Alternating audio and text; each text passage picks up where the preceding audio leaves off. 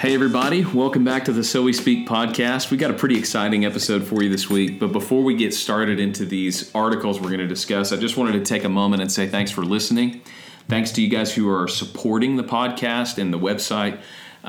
We really couldn't do what we're doing without you guys, and I've just been impressed this week. I've been thoughtful this week of several new contributors and donations we've gotten this week, whether it's one time or monthly, and just how thankful we are that you support us, that you listen, that you talk about the podcast, that you subscribe to the Weekly Speak. We really do see inroads that we're making into the voice we have in a culture, and we thank you for partnering with us in that. So I want to talk about an article first and foremost, and if you looked in the show notes, you'll see the title that on the surface does not seem like an article that we would want to discuss. In fact, when I first saw the article, if I hadn't read the first paragraph, there's no way I would have read this article. The title, it comes from the LA Review of Books by a guy named R.J. McGill, and the title is Sweet Nothings, the ASMR Phenomenon and American Intimacy. So I'm going to give a brief overview of the article, but I just want to say on the front end, two things. First of all, an article titled Sweet Nothings is not high on my list of things to read. And you'll see as we get into this article, it's really interesting that it's called that. But then secondly, I had no idea what ASMR was before I read this article. Did you? No, I did not. In fact, and it didn't catch my eye. But as soon as I got into it, it fascinated me. So I guess we'll let the cat out of the bag. We are not up with the culture. Apparently, this is a huge deal, and neither one of us had any idea about it. But now we know what's going on with ASMR. The article starts, and this is what caught my eye, with advertising. And one of the things I think that we need to think more about in the church is that advertisers are some of the best cultural anthropologists we have. They know how people are being formed. They understand how to manipulate people's attention, trust. As we're going to see here, they're playing on faux intimacy to get people to want what they want. Advertisers are incredibly insightful into the cultural condition of people. And so anything we can read or discuss that talks about the best of advertising is something that's worth our time. And they start the article out by talking about a commercial that aired in the Super Bowl for Michelob Ultra Pure Gold. And they define what they're doing as this autonomous sensory meridian response, ASMR. And they give a great definition, real short definition later in the article. ASMR is a hardwired positive evolutionary response to being taken care of and feeling loved. So it consists of small and intimate sounds, like some of the videos that people post on YouTube are of chewing or mouth noises. You get little haptic touches, and the environment that they're trying to create is like person-to-person contact. Exactly. Like you're in the same room with someone, that you feel their presence, but of course it's being mediated by a screen, by some kind of electronic media. So when you start to understand this technical definition of it, what's underlying it is faux intimacy. So if we want to define what these people are trying to do through this medium ASMR is to create intimacy through electronic means. And apparently there's huge YouTube accounts that do this with millions of subscribers where you can watch somebody just doing daily tasks. I know that there's one they don't mention in this article that I came across while I was researching this there's like a 16-year-old guy who makes these ASMR videos about being a boyfriend. So he would like tuck people in at night. He will like talk, text. It's a simulation of being in the same room with someone that you really love, but you don't actually know this person.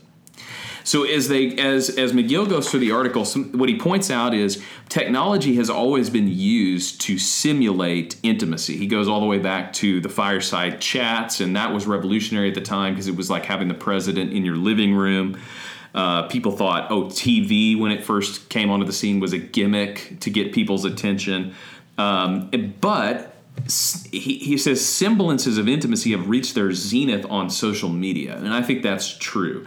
Social media is a quantum leap in your ability to encounter other people that you don't know whenever you want to.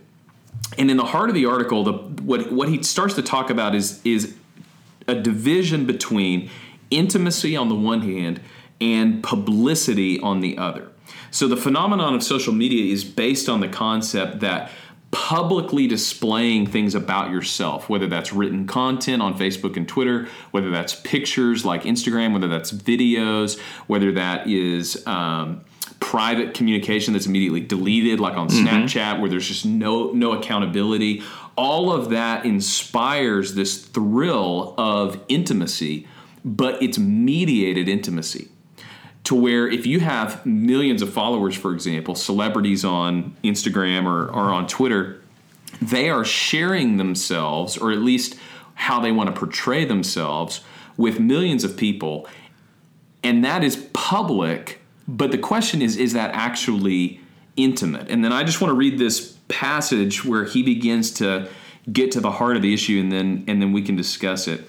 He says, it's more than just the division between intimacy and publicity. It's actually a difference between intimacy and trust. Here's what he says. We have swapped social trust for mediated intimacy. Moreover, we have started to confuse trust and intimacy. We are intimate with many, but say we trust few, when in fact it should be the other way around. And that is why here it is important to make a distinction. Intimacy requires trust. Trust does not require intimacy. Here's a thought experiment. How many people are you emotionally intimate with but do not actually trust? I don't mean intimate sexual relationships with partners you don't yet know well enough to trust. I'm not sure why he excludes that example, but we'll come back to that later. Or family members with whom you are intimate but you do not quite trust. Think instead of people with whom you have chosen to have a long-standing, meaningful, emotional, or romantic relationship. Individuals or groups who know your history, secrets, predilections, tics, moral views, intellectual or aesthetic sensibilities. The number of people in this category, people you are intimate with but that you do not trust, is likely 0. Why would we choose to be really close to someone but not trust them? So before we go further in the article, I think this is the issue that he's able to zero in on. As a society, he proposes we've swapped social trust for mediated intimacy. We're beginning to confuse the two. What do you think about that? Oh, I think the advertisers are on the cutting edge of this. One of the statements that you've probably heard before is that politics is downstream of culture. And I know it's one thing you like to talk about, because usually the church gets involved in these issues by the time it hits the political scene. But by the time it hits the political scene, you have missed the boat to some extent, because the culture has changed ahead of that. And I think you're very wise to see the advertisers as being the ones who are most in touch with it. Let me follow this little chain of intimacy and trust this way. We live in a society that, as we go more and more mediated, in other words, social media, texting, in other words, less face-to-face, we have a longing for intimacy, and we also have a need for affirmation. These things are wired into us. So the longing for intimacy, you see social media exploding because it gives at least some kind of intimacy. I mean, it's a faux intimacy, but I can talk to people like me half a world away. I can leave messages and other people respond to them, and I feel like we're certainly not intimate by any means, but we get an impression of intimacy. Well, can I jump in here? Sure. Because I think this is where I want to push back on McGill in this article is, I think what you're putting your finger on is affirmation. Yeah. But I'm not sure that he's using the word intimacy in a way that, as Christians, we want to define the term. So, for example, on social media, you broadcast your opinions or interests, or you find a group of people that share your hobbies or your career. I mean, it could be 100 different things. You find that group of people What you receive from them is affirmation. Right. But maybe I should put the question this way. Is it possible to receive or to experience true intimacy through social media? Well, I would say no, but I would say that a hungry man doesn't have a very refined appetite. And I think if you look at a culture that's hungry for intimacy, then social media gets something. It's very much the illusion of intimacy. And then the social media companies come along and they go, wow, this is great. How do I make sure people stay with this? Because sooner or later they're going to realize this is hollow. And so you get things like likes and other things you can do to people's posts, and you post something on Twitter or Facebook or whatever platform you're on, and you go back and you can get affirmation from people. And so the whole thing draws you in, and it's almost like trying to simulate a circle of friends without in any way being able to simulate a circle of friends. ASMR, this is advertisers taking it to the next level. They realize not only are you wired to want to be close to people, intimate or involved, you're wired for affirmation. You are wired for the feelings and sounds of intimacy. And so by making these touches and sounds that evoke in us deep feelings of, oh, I desperately want that, they are awakening in us our hardwired desire for intimacy and basically tricking us into thinking we're getting it. I really do not think you can actually have intimacy over a social media platform. Right. Yeah, I agree with you, and I think it's a really amazing observation to make that what the advertisers are doing is ramping it up to the next level. I think that's what advertisers get paid to do, is to get on to something about the human condition that nobody else is onto yet. And a great way to do that is to see around the next corner for what has been happening on social media for the last decade. And their purpose, which you've already queued this up, is simply this. What advertisers are in the business of doing is gaining your trust and then abusing it. I mean, and I don't mean that in a negative way. I simply mean you buy things from people you trust. That's why we have brands. That's what a whole brand issue is about, quality. In other words, you want to build some kind of trust and say, I'm going to continue to buy your product.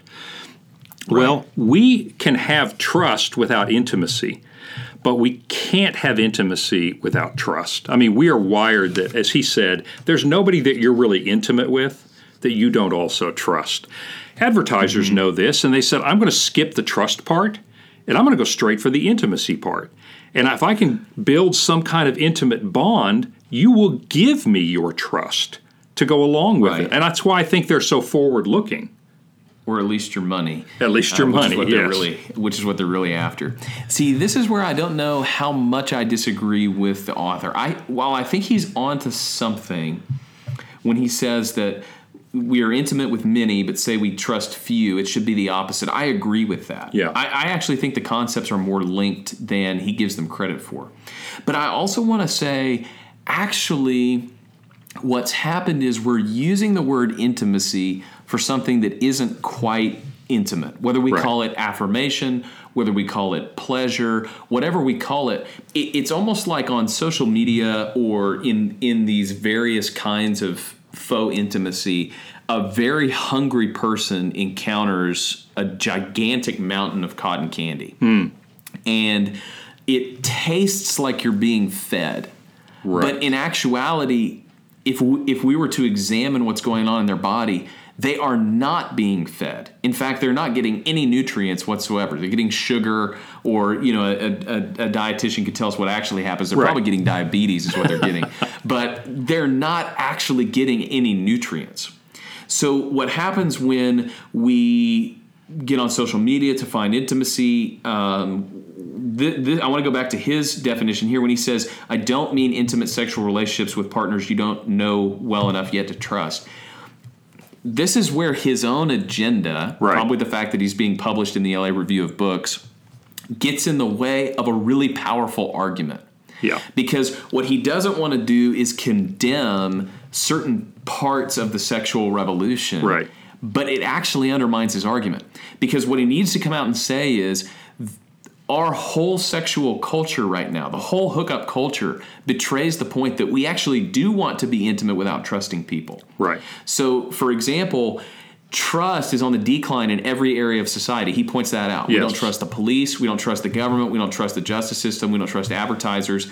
And yet he's going to want to make this caveat about sexual relationships. They are the most intimate thing that you can experience outside of a relationship with God. And he wants to say, oh, but I'm not talking about a hookup. That isn't an example of intimacy without trust. That is the ultimate example of intimacy without trust. And people are willing to do that because they want to taste something. Right. Even if it doesn't give them any nutritional content. In fact, even if it leads to significant health problems later on, they want to taste something. So whether it's affirmation on social media, whether it is the way that advertisers or YouTubers or whoever are using ASMR as simulated intimacy, whether it's a hookup, like whatever it is, we do have a culture-wide phenomenon where we believe that intimacy can exist without trust, without commitment, without all of that.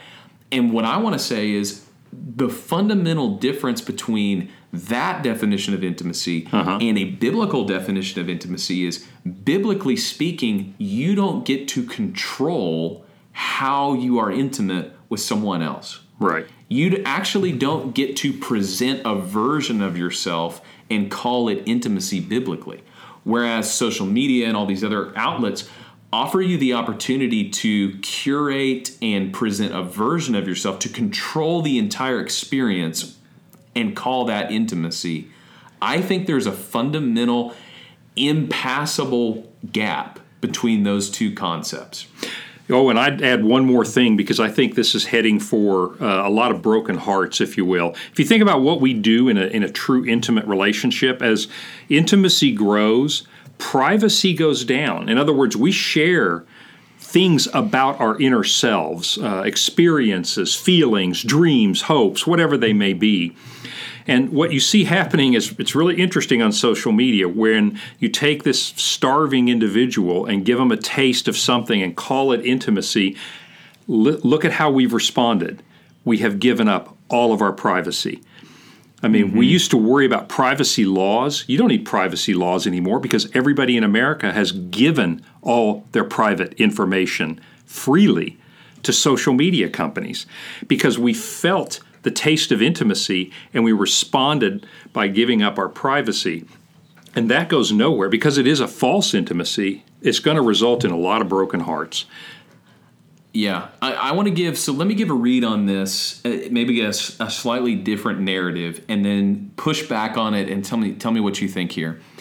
I think what's happened in social media, I think what happens in these settings of faux intimacy is, what we've done is we've given away parts of ourselves, parts of our privacy that were not previously public. Mm-hmm. But we've kept an essential piece of intimacy off the table, which is allowing other people to know us in ways that we don't control. So while we might put things on social media that otherwise wouldn't have been public 100 years ago or 50 years ago, we're doing that so that we don't have to be known in the ways that we're scared of being known, in the ways that we're not comfortable letting someone else know, in the ways that an actual human being that you let into your life is going to know you. They don't actually get access to the parts that truly create an environment of intimacy. But we've let certain things out there that almost look like we're being intimate, in the hopes that maybe we'll get intimacy without the risk. Basically, and this is a great point you make, are you saying that we are trying to find a mechanism and think we have to get intimacy without vulnerability? That's exactly right. Yeah. That's a great way to put it. I think that's exactly what's happening in all these circumstances. And that's why I ultimately think that McGill in this article cannot actually understand his own point, because he can't define the words right. Mm-hmm. So as long as you hold out that intimacy and vulnerability are not linked, they're not a one-to-one ratio, then you can have all the conversations you want about trust and public trust and private trust. And he offers later a solution that I think is really unconvincing, because he doesn't understand that you cannot actually be intimate if you're not going to be vulnerable. And I don't think he has a category for that to be true. Right. Or at least for those terms to be linked together in the way that I think they should be, and I think you think they should be. I do, and I think, if you're trying to solve the problem, and I would suggest maybe the underlying problem in the culture is loneliness, an anxiety of not being able. Things are moving too quickly for us, and anxiety comes with that, and we feel a little cut off and lonely. And so one of the cures for loneliness is intimacy, and that's true. But this kind of intimacy that requires no vulnerability on our part, I don't think that's going to alleviate the deep loneliness that we feel. I think that's proven in the last line of this article. The way he ends is a little bit of a surprise. Again, I almost wonder how much of this is towing the line for publication, how much of this is almost not realizing the way that this sounds given what he's previously written. He ends the article this way. In this way, ASMR videos offer a way for us to sense what intimacy feels like in this digital age, in a society increasingly devoid of trust and in desperate need of attention. Agree or disagree with that? Yeah, I agree that perhaps ASMR technology will remind you of what intimacy feels like.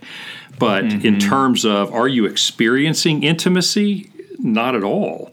And in fact, he's saying, let's substitute real intimacy. Let's as a substitute for that, let's just give the occasional good feeling that reminds us of what real intimacy is. And what's scary about that, Cole, is if you've got a generation coming up that does not have the intimacy, vulnerability, the hurt, the pain, the joy that comes with that, then do you think they're going to be satisfied with this little illusion of intimacy?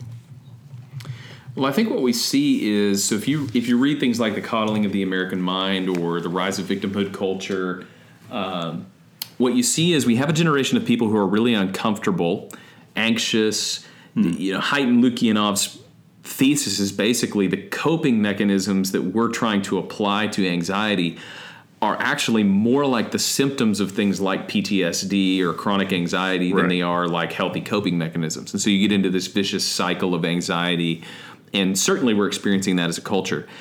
I want to make one concession, and then I want to flip this around and talk about how it applies to the church.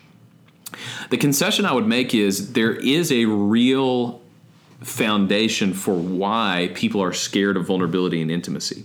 In fact, I think there are dozens of different reasons why, and a lot of them are very good reasons. The first one I think that we need to be mindful of is just the widespread nature of abuse. And whether abuse is actually more common now than it was 100 years ago, it's certainly more publicized than it was. And so the weight of it feels heavier than it was 50 years ago. Not only are we more prone to talk about it, which I think is a good thing, more prone to get help for people who have been abused. Secondly, we're more prone to read about it all the time. We are inundated with other people's abuse and reminders of people who have been abused, their own abuse. Right. So that weight is significantly heavier now than it was before, whether the actual instances are any different. And then secondly, I think it's important to admit that there have been, probably through the same channels, social media and just the constant 24-hour connection, violation of trust from institutions, from family members, from people that we've looked up to. All of that feels heavier in an age where you're constantly connected to things going on. So what I don't want to do is dismiss a fear of vulnerability and intimacy out of hand. I think there's a lot of justification for feeling that way. But I want to shift the conversation a little bit to what we should learn from this in the church. And the point I want to start out with is that actually Christianity is a relationship, is a religion of relationship and intimacy. So part of the problem that we've run into in the church, one thing that advertisers know that a lot of churches apparently don't, is that people are not primarily formed through information, although information is important. People are primarily formed through vulnerability and intimacy. Mm-hmm. And in fact, those are the building blocks of what it means to be a follower of Christ. And Bible studies, sermons, small groups, church programming, all the things that we've constructed in the American church that we would consider discipleship or programming, all of those create environments for intimacy and trust and vulnerability, but they themselves are not the building blocks of right. a relationship with Christ insofar as it pertains to intimacy, trust, vulnerability. What, as a pastor, as a teacher, as a church leader, what are the things that are on your mind when you read an article about this as it pertains to formation and discipleship in the American church? Well, two thoughts. One is it worries me if we begin to emulate these techniques without understanding their limitations. And by that I mean, we might look at a technique and say, wow, that really increases, quote, intimacy, unquote, mm-hmm. without realizing that the best it can ever get is a poor imitation of intimacy. And so maybe our social media hits go up and maybe our watches or things go up online, but it's really not getting us where we want to go. My second thought is that I completely agree with you. Knowledge matters, but it's the intimacy of following Christ and becoming intimate with Christ that's really transformative. And that's why I think discipleship has to be more, and it always has been, more than teaching. I love the discipleship model, and that is where you have an apprentice. You have Jesus and 12 guys following him, and you have those 12 guys with other people following them. And, there's a big interest in one-to-one discipleship, studying together but doing life together. I'm a big fan of those things because you begin to get intimacy. You begin to pray with people about things that you've never told anyone about. And now you're becoming vulnerable, and now the Spirit can really work in us. So I wholeheartedly agree that if we confine discipleship to the realm of information, we're really missing the boat. Yeah, to both of your points there, I think one of the key questions is, with whom are we building intimacy? That'd be the first thing I would say. Is there's a whole group of Christian influencers and people on social media who are trying to do some very similar things to what this article is talking about. And I can't help but wonder who is designed to be intimate with whom. Is the person watching this video really being pushed to be more intimate with God, more vulnerable with God? Or are they basically getting the same thing they could get on a Michelob Ultra commercial, trying to be intimate with you, and you have some Christian language, around it as a facade? I think we need to keep an eye out for that. I do too. The cult of personality is just as strong in Christian culture as it is in secular culture. And I'm saying that knowing that we are running a media company. Like we are putting media out, and it's something that we need to keep an eye on both in our consumption and in our production of media to say, who are we actually fostering intimacy between? Is it between a pastor and the people, or is the pastor actually using the trust and the position and the gifts that he's been given in order to show people what it means to have an intimate relationship with God? So I think of, a really formative verse for me on this topic is when in 1 John, in the intro of 1 John, when John says, the life of God was made manifest. And he says that we are now partakers of the divine life. We actually have been invited into that. What he's referring to there is intimacy. Right. It is vulnerability. It is being known at a deep level. And so in the church, what we want to do is we want to show people, encourage people, create environments for people to pursue that using the trust that we can develop, using the trust that we've developed with God in order to facilitate that. To your next point, that's why I think discipleship is so important. Discipleship at least one-on-one or one-on small group, has components to it that can't be replicated in public ministry. And you see both of those things in the life of Christ.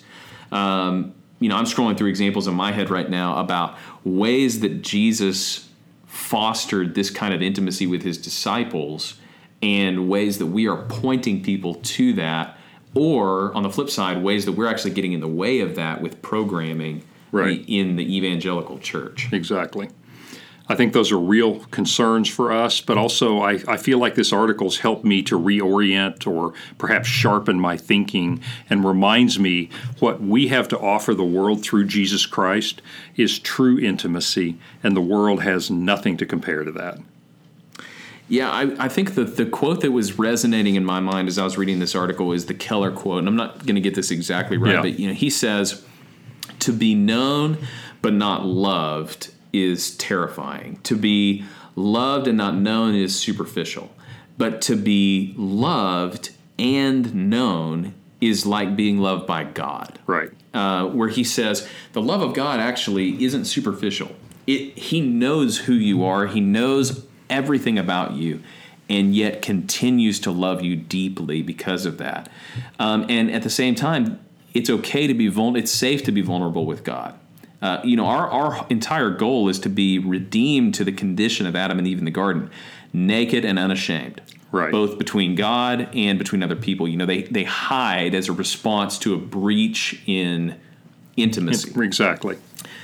And then in the New Jerusalem, the picture that we get that is so powerful is not just that we will be with God. It's even more powerful than that. It's that we will be face to face with God. Right. It says in the end that he will write his name on our foreheads.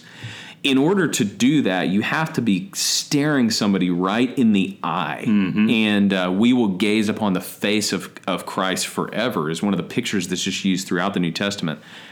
That's the kind of intimacy we have to offer as Christians. And I think where I would leave it is that anything less than that is an opportunity for us to point to something that you can't get anywhere else.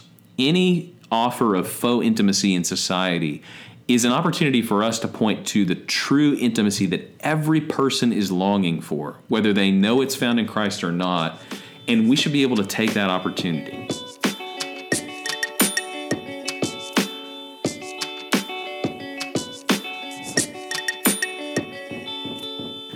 So we've got a second article I want to discuss, and it's related. It's not the same topic that we've been on, and this one comes from Lapham's Quarterly, which is just a unique and interesting periodical. I know sometimes I spend 30 or 45 minutes in Barnes & Noble reading it, and this is by David Wooten, and it's called The Impossible Dream. Maybe give us a flyover of this article. Well, let's see. It begins with the Declaration of Independence and Thomas Jefferson's words that we hold these truths to be self-evident, that all men are created equal, and that they are endowed by their Creator with certain unalienable rights. And among these are life, liberty, and the pursuit of happiness. And what Wooten does is he begins to look at what happiness, or at least the pursuit of happiness, has meant throughout history. One thing I will say is if you'd like a quick tour of the political philosophers throughout the ages, you get a 2 or 3 paragraph tour of how they understood happiness. And when you and I were discussing it, one of the things you said is the difference between how the word happiness was understood in Thomas Jefferson's time and how it's understood now. And I think that probably gets to the crux of the article. Yeah, one of the reasons I really like this article is because it forces us to come to grips with two key parts of the American system. And the first one is, why is the term the pursuit of happiness included in the Declaration of Independence at all? So a little background on this. You get Locke's 2 treatises on government, which is the foundational work that Jefferson is working off of. And in his statement, it's the fundamental rights are life, liberty, and property ownership. Right. For some reason, when Jefferson writes the Declaration of Independence, what he says is We hold these truths to be self-evident, that all men are created equal, that they are endowed by their Creator with certain unalienable rights, that among these are life, liberty, and everybody's expecting property. Exactly. And he says, in the pursuit of happiness. Well, that's strange out of the gate. And so I think the first question is, why did he say it that way? And then the second thing I think it forces us to grapple with is, what has the government actually promised us? What should we be expecting from the government, especially in the ways that we view government now, decades and decades later, post-civil rights, post-giant government offices and bureaucracy? What do we actually expect from the government? So maybe we start with the first question, and you've given a great overview of this. What this article does is it goes through and says, why did Jefferson put that in there? What did happiness mean at that time, and why did he think that was something that was even more important to put down than property? And early in the article, Wooten gives a nice explanation. He says, Jefferson meant, I think, that we have right to certain preconditions that will allow us to pursue happiness. Freedom of speech, so we can speak our minds and learn from others. A career open to talents, so our efforts may be rewarded. Freedom of worship, so we may find our way to heaven. A free market, so that we can pursue prosperity. Read this way, Jefferson's right to the pursuit of happiness is an elaboration of the right to liberty. Right. And I think, while he doesn't make this case, I think he would probably agree. Put that way, the property is actually subservient to that broader umbrella of what the government is guaranteeing for people. Property ownership would then be part of the pursuit of happiness or the expansion of liberty. The second question, though, I think is more interesting. As you move through the article, you survey different philosophers, political philosophers, and you get to the point at the end of the article where you ask, so what does the government owe its people? And I want to spend a moment talking about that. What do you think about that? Given the way the Constitution was written, given the way that we understand how a social contract works, what does the government owe its people when it comes to happiness? Well, that's a great question. Let me just simplify it by doing a then and now, but it's worth reading this article for the philosophers in between. But in the beginning, if you take his conclusion, which I do, that what Jefferson was saying is the pursuit of happiness means that we have a right to certain preconditions. And he lists a few, freedom of speech, etc. I think if you look at it that way, then they felt like the government owed people those preconditions, as by and large, and as far as you could equally apply them. For example, defense. In other words, the government defends you so that you don't get invaded by someone outside. That typically is considered to be a real bummer and lowers your happiness level. But you see what I'm saying is the government was going to take on certain preconditions and be a referee, if you will, in certain disputes to make sure you had the preconditions for happiness. In other words, for liberty. Well, fast forward now, and the definition of happiness has changed from being fortunate or being lucky or being in a place where you have the opportunity to pursue what you want or say what you'd like to I have the right to pleasurable feelings, pleasurable experiences. We have now defined happiness in our times as the accumulation of pleasant experiences. And I think the trouble comes when you say the government now is responsible for supplying me with pleasurable experiences. I think that's a far cry from the original meaning. Yeah, I can't add anything to that summary. I think that's exactly right. And this is where Wooten leaves it at the end.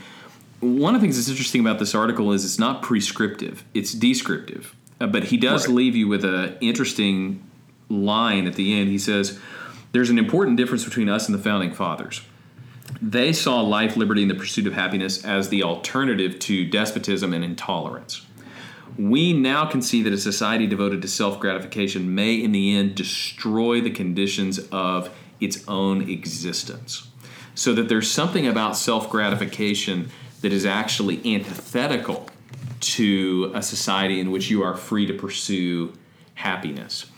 And there's so many interesting layers to this. I want to stay relatively close to where we as Christians have a unique vantage point on this.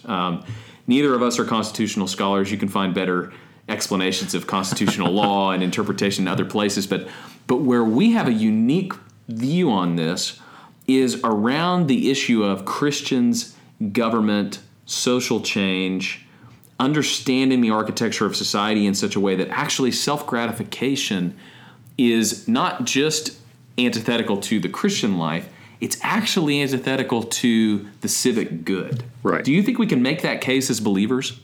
Well, I think it's going to be a hard case to make viscerally to people. It's very difficult to tell the crowds, the Roman mob, that this free bread they're getting and the free circuses they're getting are not good for them. By the way, I can't help mention here, I know I'm going to alienate a few of our listeners, but this is exactly what the movie series The Matrix is talking about. If you recall, in that series, you have people who they don't realize that the real world is they're being used, but inside their minds, they're living in this fantasy world, and they can have all these pleasurable experiences that they want. And as usual, science fiction kind of takes our ideas a little further ahead of us. But I think it's going to be a hard argument to make until people hit the bottom, in the sense that once you realize the bankruptcy of that idea, that you cannot have pleasurable experiences, that the government cannot give you self-gratification, that you can't even give yourself gratification. For example, one of the quotes out of this is that our strategies for pursuing happiness, meaning gratification, are usually self-defeating. And you look at our culture and you see drugs, anything that will alter my mental state. You see antidepressants, anything that will make me stop feeling bad. You see all kinds of behaviors that are seeking self-gratification, and they obviously don't work. But I'm not sure people are open to hearing that message until they realize this isn't working. I don't know. What do you think? Maybe I'm too cynical about it. No, I agree with that, and I think it's important to be able to articulate from a Christian perspective, from a constitutional perspective, so much of what we talk about when we talk about politics right now is actually social change, different definitions of what it means to pursue happiness, even though that phrase is not used very much right now. But, for example, when I demand that the government should do something for me because it will give me happiness, it will aid in my pursuit of self-gratification, I think as believers we need to stop and be able to say, is that actually what the government is for? Right. Not only do we not think that that's ultimate reality, of course, we're not making the case for total asceticism here where no pleasure is ungodly or something like that. But what we are saying is a lot of our legislation, a lot of our conversations about politics center around people saying, well, but if that's what that person really wants, or that person should be free to pursue whatever, there's a case to be made that people should be free to do what they want. They should be able to pursue things without infringing upon the rights of others. But there's also a case to be made that a lot of what's going on in our society right now is predicated on people saying, this is what's going to truly make me happy. I need the government to give me this, or I need society to not do this, or I need a provision to be able to do this because that's ultimately what's going to make me happy. And I think we need to draw a wedge between what makes me happy and what produces a virtuous society, or what produces a civic public, or what are the things that actually builds a healthy society where we can have freedom of religion, to worship the way we want to believe the things we want to in the public square. I'm not sure that the way we use pursuit of happiness, or the way that we talk about being entitled to what we want to pursue, actually produces that kind of society at all. Right, and I'll give you a worst case scenario, and this is cynical on my part, but I do believe that it may happen. Is in America we've had a nice little 200-year bubble in history where we have not had a despot, we have not had a totalitarian government, and that is more unusual than anyone realizes. And so the Founding Fathers would not have recognized America today because the freedom and liberty and the ability to pursue happiness are unparalleled in all of human history.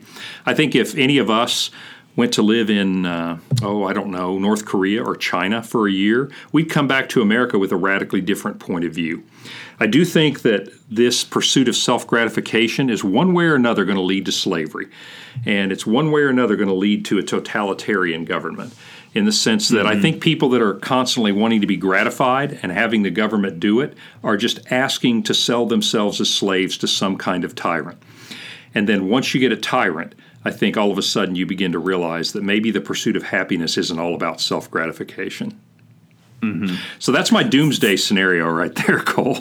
Yeah, well, for Christians at least, I think it's important to point out that a Christian political philosophy is grounded in the sense that there are things that God can do for us that no government can ever do for us. Right. We look to God for our ultimate vindication. We look to God for our ultimate satisfaction, and that's not something that we can actually find in any earthly government. Now, that doesn't render human governments worthless, and it doesn't mean we don't have opinions on it. But when we get to a place where we are actually expecting the government to do things that only God can do, we're headed for tyranny. Right. As you point out, we're headed for a society where we actually aren't able to preserve any of the things that the Declaration of Independence is pointing to, because we're looking in the wrong place, not to God, but to the government. And as Christians, one of the things that we need to get comfortable thinking through is being okay with the fact that that's actually not the role of the government. I shouldn't expect the government to do that because there's actually a different construction, whether it's the family, whether it's God, whether it's the mission of the church. We as Christians believe there are actually other and more powerful operative groups in a nation than the government. Right. And it's important that we learn to distinguish which is doing which thing. Yeah, I agree. Politically, I kind of focus my thoughts. This is a personal opinion now. I think the best things that America has given Christians is the right of free speech and the right to freely exercise our religion, and the same for everyone else. And, if that's all we had, I think we're doing really well because we can achieve our mission. We don't need very much from a government. And in fact, if we were Christians in China, we'd say, we don't even need that much. We're still going to do our mission. But my point is that our mission has been made easier in America because of those two things. Everything else, I'm not sure we really need the government for most of the other things. And again, like I've said before, politics is downstream of culture. And I think if we're trying to change the political environment, we're wrestling the tail of this dragon instead of the head of this dragon. And so when we take a vision of happiness that doesn't involve self-gratification, it involves self-sacrifice into the world, maybe, and I believe, we can change the culture.